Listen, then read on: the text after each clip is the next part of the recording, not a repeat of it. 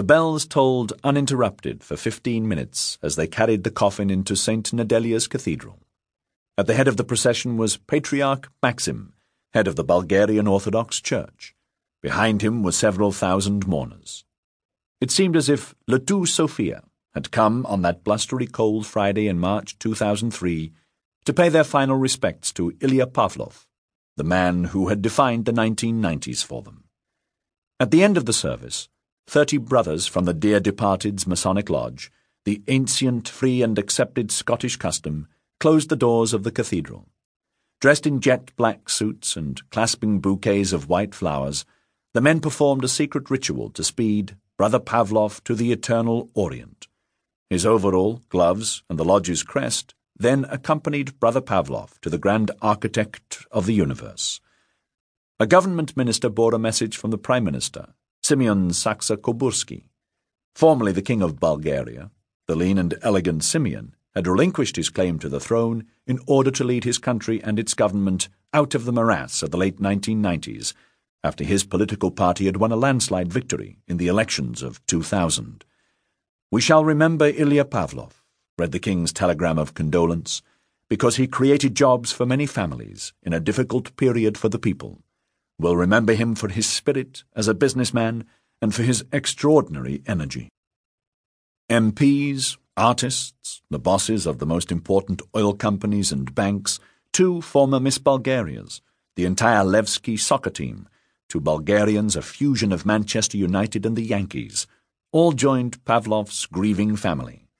There as well was another prominent group of his acquaintances, better known to the Bulgarian public by their nicknames: the Skull, the Beak, Dimi the Russian, and the Doctor. The most conspicuous absentee was the American ambassador to Bulgaria, Jim Pardue. The embassy had made urgent inquiries 5 days earlier, on March 7th, when a single sniper bullet felled Ilya Pavlov at 7:45 in the evening, as he chatted on the phone outside the headquarters of his megacorporation, Multigroup. The death of such an eminent and wealthy American citizen on foreign soil would naturally raise serious concerns for the United States and its representatives.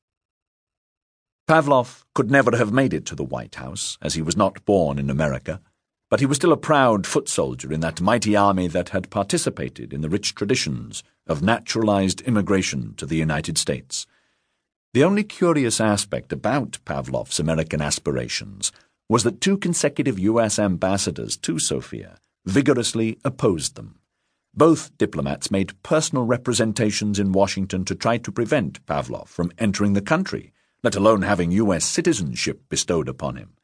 But Pavlov also had his supporters in the United States. Despite an FBI investigation into his past activities, not to mention heightened security concerns after 9/11, Pavlov received his American passport. In the 1970s and 1980s, communist Bulgaria was topped only by Romania and Albania as the most miserably depressing place to live in Europe. I recall tramping through the fog-bound streets of Sofia, drifting from one shade of grey to the next in search of a restaurant or cafe to alleviate the boredom. As a foreigner and journalist, I always had included in my personal hospitality pack at least 2 minders from the DS, Bulgaria's KGB, who tracked my every footstep. Their presence ensured that, on the rare occasion I persuaded ordinary folk to engage in conversation, the best I could hope for was a little chit-chat about the weather. But slowly I understood that beneath this moribund conformity there were eddies of activity, some quite vigorous, that nourished more interesting lifestyles, not the pained martyrdom of intellectuals and dissidents who fought courageously against the injustice of communism, but the serendipity or good fortune of some who found ways to mould parts of the system to their advantage. As a teenager growing up in the 1970s, young Ilya Pavlov had one particular skill that marked him out from most of his peers. He was an accomplished wrestler, indeed the champion of Bulgaria in his weight class. Had he been very smart or a gifted rock guitarist, Ilya might have landed in trouble, as these talents usually led youngsters to a life of rebellion and disobedience. But in Bulgaria, the greatest heroes were not soccer or tennis players, but muscle men. Before the fall of communism, weightlifting, wrestling, and boxing were dominated by Eastern Bloc states, which routinely pumped their promising sportsmen and women with gallons of steroids in the search for Olympic glory. A pro in all but name, the successful wrestler could expect public acclamation and fringe benefits such as casual sex on tap, money, an apartment, and a car, the latter two being out of the reach of all but the most fated youngsters. Pavlov would have anticipated this when he was picked out to attend the Institute for Physical Culture in Sofia, Bulgaria's elite breeding ground for future Olympians. Ilya was doubly advantaged because his father ran a restaurant and bar in Sofia, where his tough young son worked. At that time, being a barman or waiter conferred considerable social status on you, explained Emil Kulov, one of his contemporaries at the Institute. He hung out with a lot of tough guys, and people looked up to him. That way he also came into contact with the security services.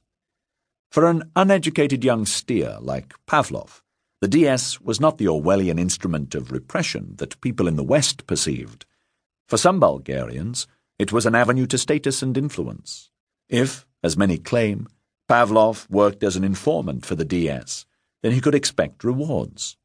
His most important came in the shape of a pretty young woman, Toni Chergelanova, who accepted his proposal of marriage in 1982. A greater catch than the girl was her father, Peter Chergelanov, who worked for state security. Ilya had wed into secret police royalty.